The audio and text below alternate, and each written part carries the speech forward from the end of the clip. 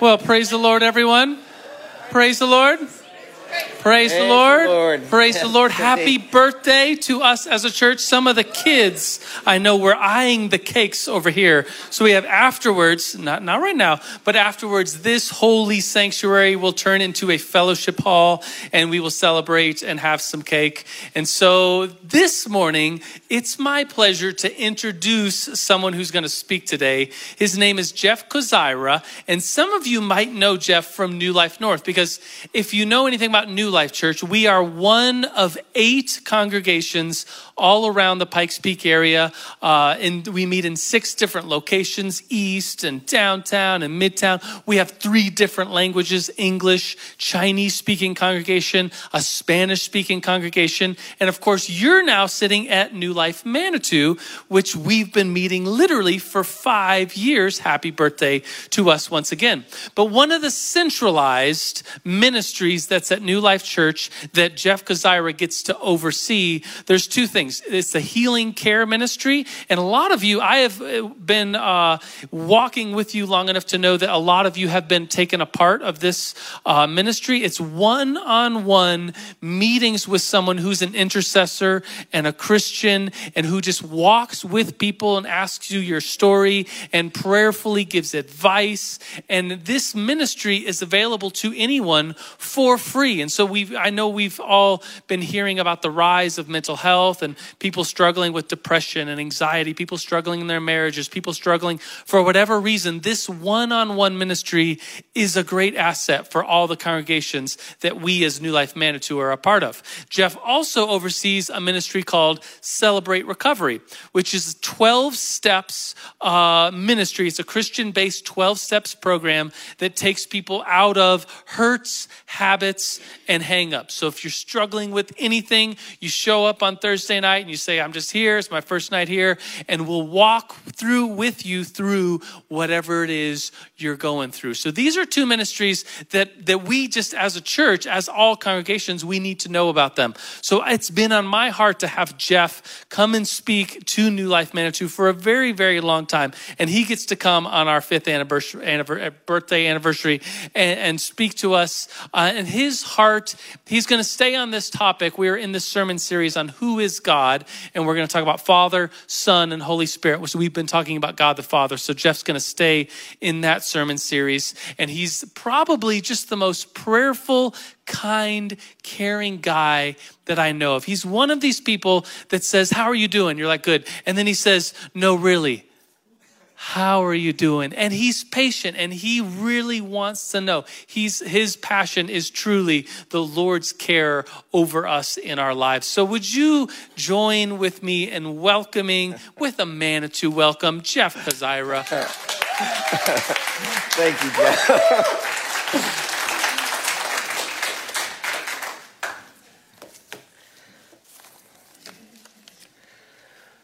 Wow, what a pleasure, what an honor it is to come here. Thanks, Joe, for the invite. And like you, I've been enjoying this series on Who is God. I've loved that, we sang a song today of God he's a good, good father. And Joe kind of went over that. Brett went to some deep, deep places that I can't even touch on. They're universes away from me. So I'm really grateful for the day that I'm here, that there's cupcakes. That's kind of my level of Christianity. And I had no idea that once a month, that they have a breakfast here for the volunteers. If you ever want to serve, I'm telling you, motivation comes in a lot of different ways. But Jerry is an amazing chef who served us this morning. And I hadn't planned on eating before I spoke this morning. I don't prefer to do that. But once I saw what was being made down there, I gorged myself. And so if anything happens here, blame Jerry. Today, though, I wanted to, and again, also, last week we heard that God is a jealous God. And he's not jealous for the things that are not his. He's jealous for what is already his. So oftentimes we'll talk about the atonement of Jesus came and he was on a cross on our behalf, atoning for our sins. And that is true. But there's something even more and grander in some ways than that, is that he crossed the universe to be able to reclaim what was already his. And so he is a restorer, which is my message today. God is restorer.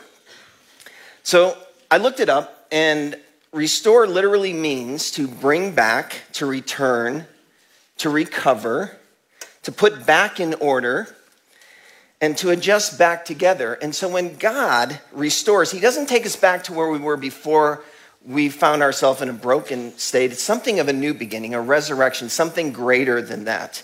And what I love about what you're doing today with filling out cards is that you're sharing a story of what God has done over these last 5 years. And for some of you, I just met Abby today, and this has just been a few months together, but this is a family. This is a welcoming place. And so Jesus loved to tell stories. And on one occasion, it was following what the Pharisees were kind of murmuring about this man Jesus. And they said, this man welcomes sinners and eats with them. And to make their point, Jesus shared 3 successive stories. And they're all lost and found stories. And they all culminated in restoring what was lost. So if you would stand with me, we're going to read the Word of God. The first of these 3 lost and found stories is when Jesus says, suppose one of you has a. By the way, when we are in the Word of God, I really believe that we should immerse ourselves a little bit with our imaginative ways of being able to say, Lord, help me picture this story, not just say the words and rush through the sentences, but help me to get engaged with the story, activate my senses. So I hope that's the case today for all of us. Suppose one of you has 100 sheep and loses one of them. Doesn't he leave the 99 in the open country and go after the lost sheep until he finds it? And when he finds it, we've seen those pictures of Jesus walking with the lamb right across like this. Sometimes I do that when I read scripture. I just get to that point and I go, wow, that's what you do for me. And when he finds it, he joyfully puts it on his shoulders and goes home. Then he calls his friends and neighbors together and says, rejoice with me. I have found my lost sheep. And then Jesus makes his point. I tell you that in the same way, there will be more rejoicing in heaven over one sinner who repents than over 99 righteous people who do not need to repent.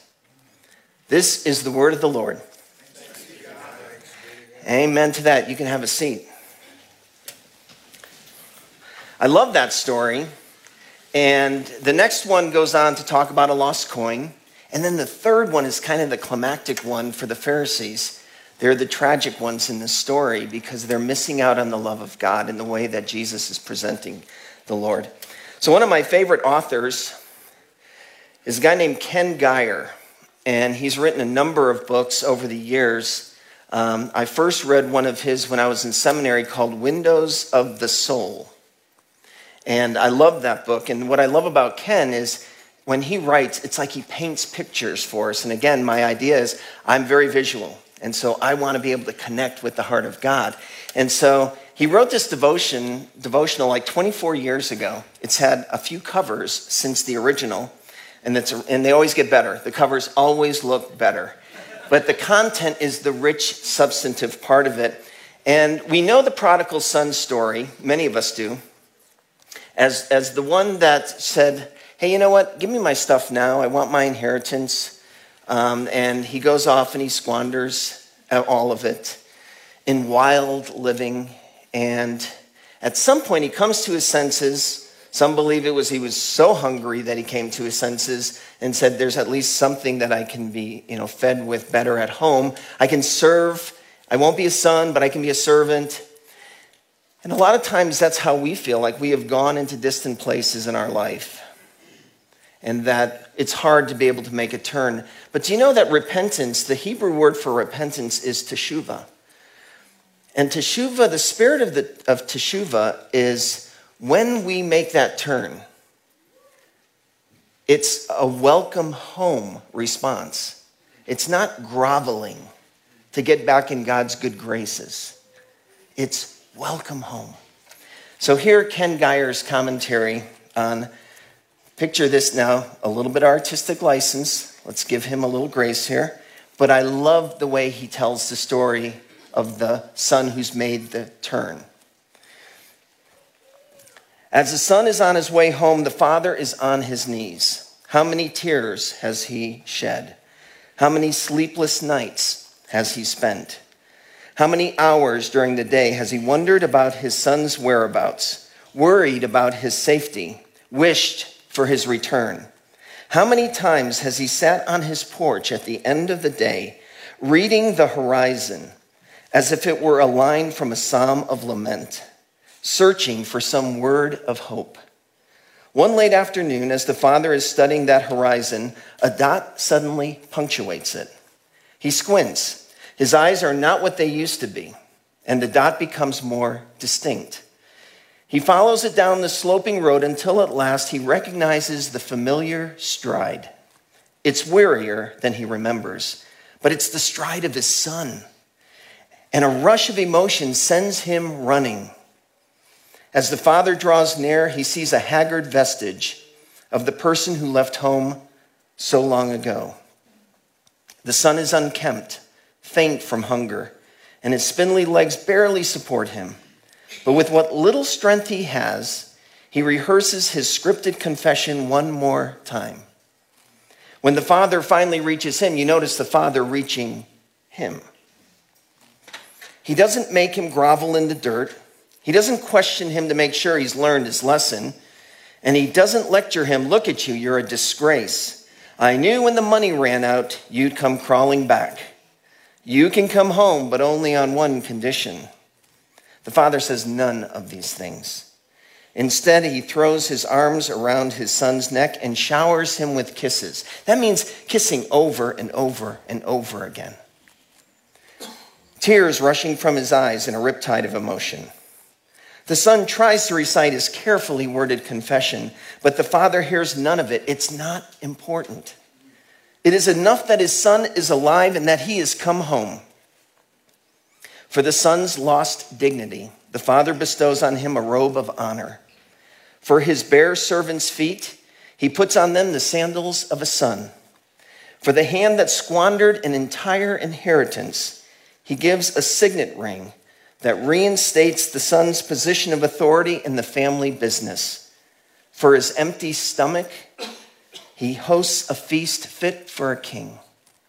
A robe, a pair of sandals, a ring, a feast. Symbols not only of forgiveness, but of restoration. Gifts of grace lavished on the one who deserves them least. Nicky Gumbel, who pioneered the Alpha Course, writes of the father in this story. He plans a lavish celebration party. We see a picture of the kingdom of heaven like a party. They've got cupcakes like that. This is opposite of what many people think. They do not associate God with music, dancing, feasting, and celebrating. But that's who our God is. That's why when you say, hey, whether it's a 5th anniversary or a 5th birthday, who cares? It's a celebration. Look what God has done over the last 5 years in our story. And we've been brought into his bigger story. So let me share with you my Teshuvah story of welcome home. I was 35 years old and I finally connected the wires between religion and relationship, and I got it finally. And it was because God is so gracious. So as soon as I came to Christ, though, and surrendered my life, what happened was that the radio from heaven kind of tuned on. And I could start hearing, the sheep know the voice of the shepherd. I started hearing this voice. And he was telling me things to do right off the bat, including one of them was, I want you to go home and ask forgiveness of your father. And I said, whoa, wait a minute. He's the one who never said he loved me, never affirmed me as his son. And then there was no more frequency. It was like what was said was said. And I was so filled with joy, though, that I went and did it. I got on an airplane, I went to Connecticut, and for 5 days, I avoided my dad. And I started telling everyone about my relationship with Jesus. That is not the easiest thing in a Catholic family, by the way that I'm describing it now for them. But I went that road because the other one was even harder. And then finally I came to my senses and I went home to see my dad. And I placed him in a chair right in front of me.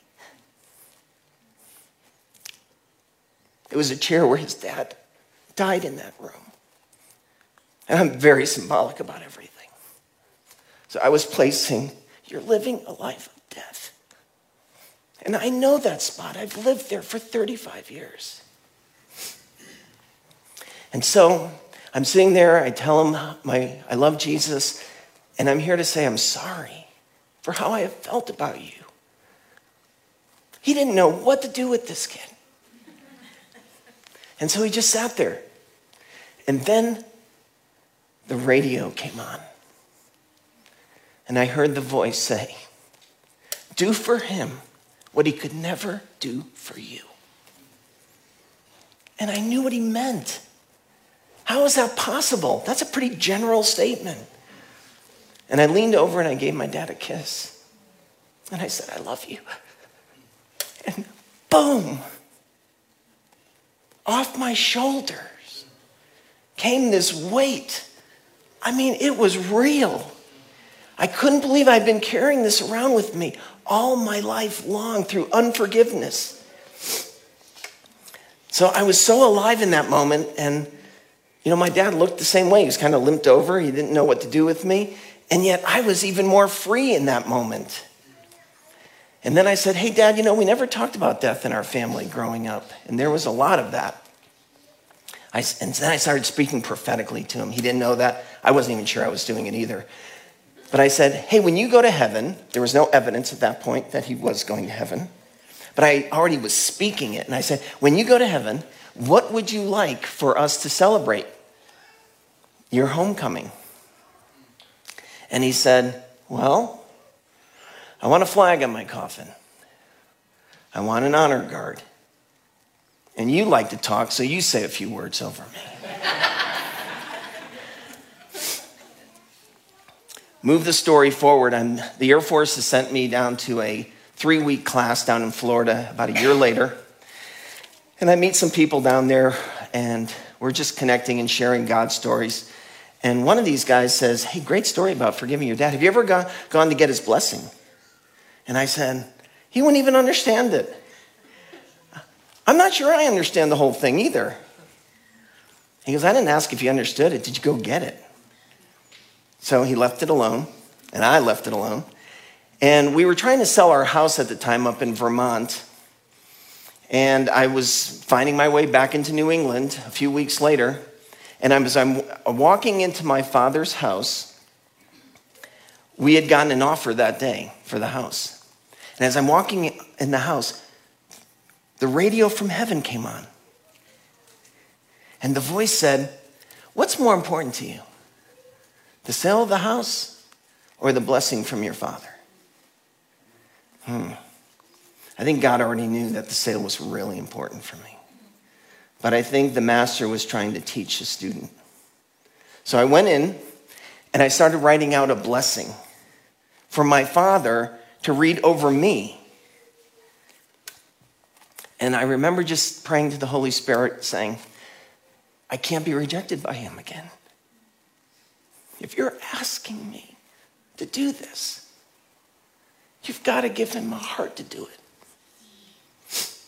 And I didn't know how to approach it, but I just opened my mouth and out came these words. Hey, Dad, last year, you asked me to speak a few words over you after you die. Today, I'm asking you to speak a few words over me while you're still alive. Would you do that? And he said, let me get my glasses. And he spoke those words. And when he was done, there were no glory bolts. Sometimes obedience doesn't come with a lot of that. But months later, I was coming home after teaching at the academy. And my wife, Ruth, was talking to my mom on the phone, and I was hungry. I was tired. I saw the food on the stove. And then Ruth said, hey, do you want to talk to your mom? And my answer was always the same. Yeah, of course. I'd love to talk to mom. And so we get on the phone, and 45 minutes later, I'm really hungry, and I'm really tired. And she says, do you want to talk to your dad? And at least I knew with my dad, it was going to be 5 minutes, shallow, surfacey, sports, and we're done, and I get to eat. And instead, 10 minutes later, I'm going, God, you're up to something here. I'm not hearing any voice from heaven on this one, but you're up to something. And then my father said these words, you know that thing I read over you? I said, the blessing? He goes, yeah, that thing. I read that over you every night. Forgiveness leading to blessing. Move ahead a few years. My parents would come to visit us, and I learned from Christian research that the optimum amount of time for a visit is 4 days. My parents would stay for 10, and they had very little interest in doing anything. So Ruth loved when they came because she would put out a whole list of things for me to do to keep me occupied and keep me sane. So I'm up on a ladder one day, washing windows high up in our living room, and I look down and I see my dad reading the sport page. A very familiar posture all through my life growing up. And then the radio went on, and the voice said, ask him a sports question. Come down the ladder, I go over to my dad, have no idea what I'm going to say. And out of my mouth comes, were you fast when you used to run the bases? And his whole countenance changed. And he was actually having conversation with me. He was actually enjoying talking. There are two types of people, babbling brooks and Dead Sea.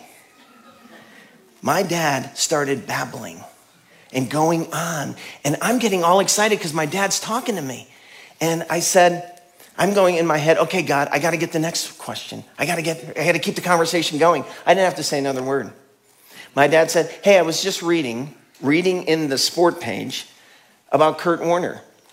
He's religious like you. I said, Dad, remember, I'm not religious. I just love Jesus a lot. Yeah, all right, well, he's religious.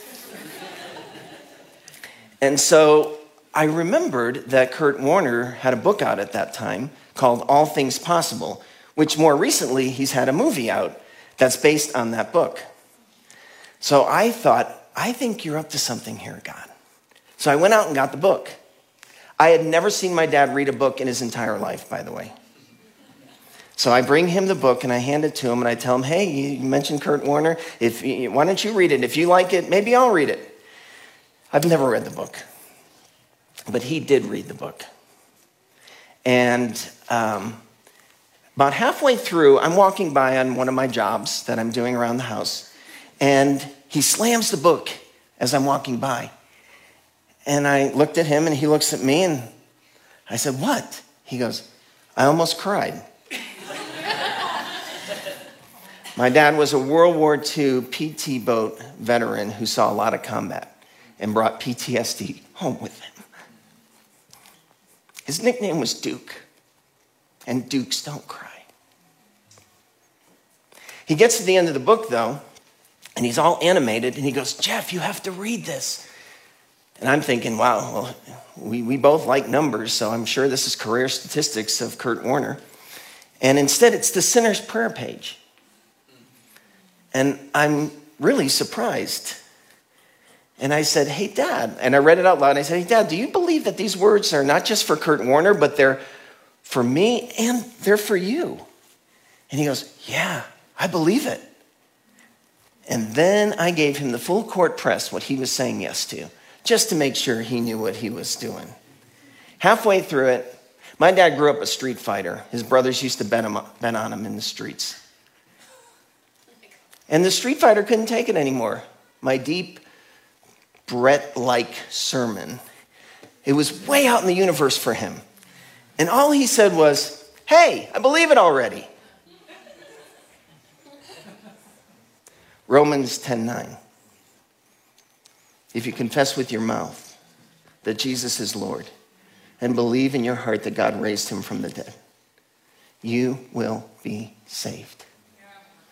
All of heaven rejoiced that a 79-year-old man did a teshuvah twist and walked into the wide open arms of the Father. The way that Ken Geyer closes this devotion, he says, Jesus said, no man knows who the Father is except the Son, and those to whom the Son chooses to reveal him. In the parable, Jesus shows us an example of everything an earthly father was meant to be: tender, compassionate, understanding, demonstrative in his love. But he shows us something else. He cracks the door open to heaven ever so slightly to reveal his own Father. Through the slender opening, we see a purity that the Pharisees couldn't seem to understand. The purity of a father's love.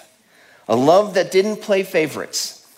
A love that reached out not only to the prodigal lost in a distant country, but to the Pharisaical lost just outside the doorstep of home.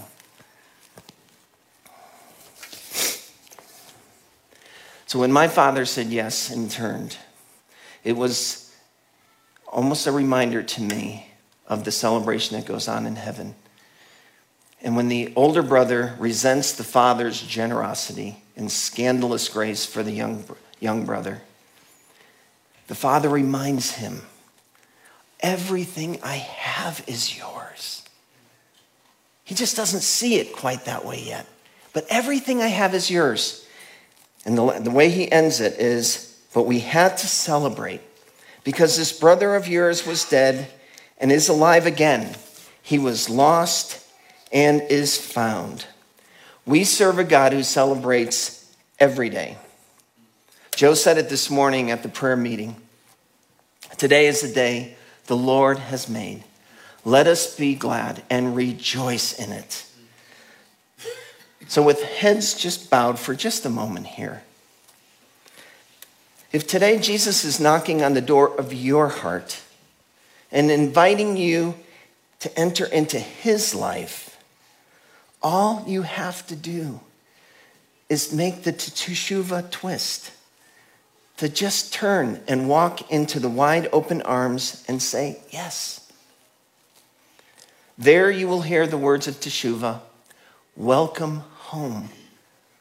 Let's celebrate now. Thanks for letting me share today. Thanks, Jeff.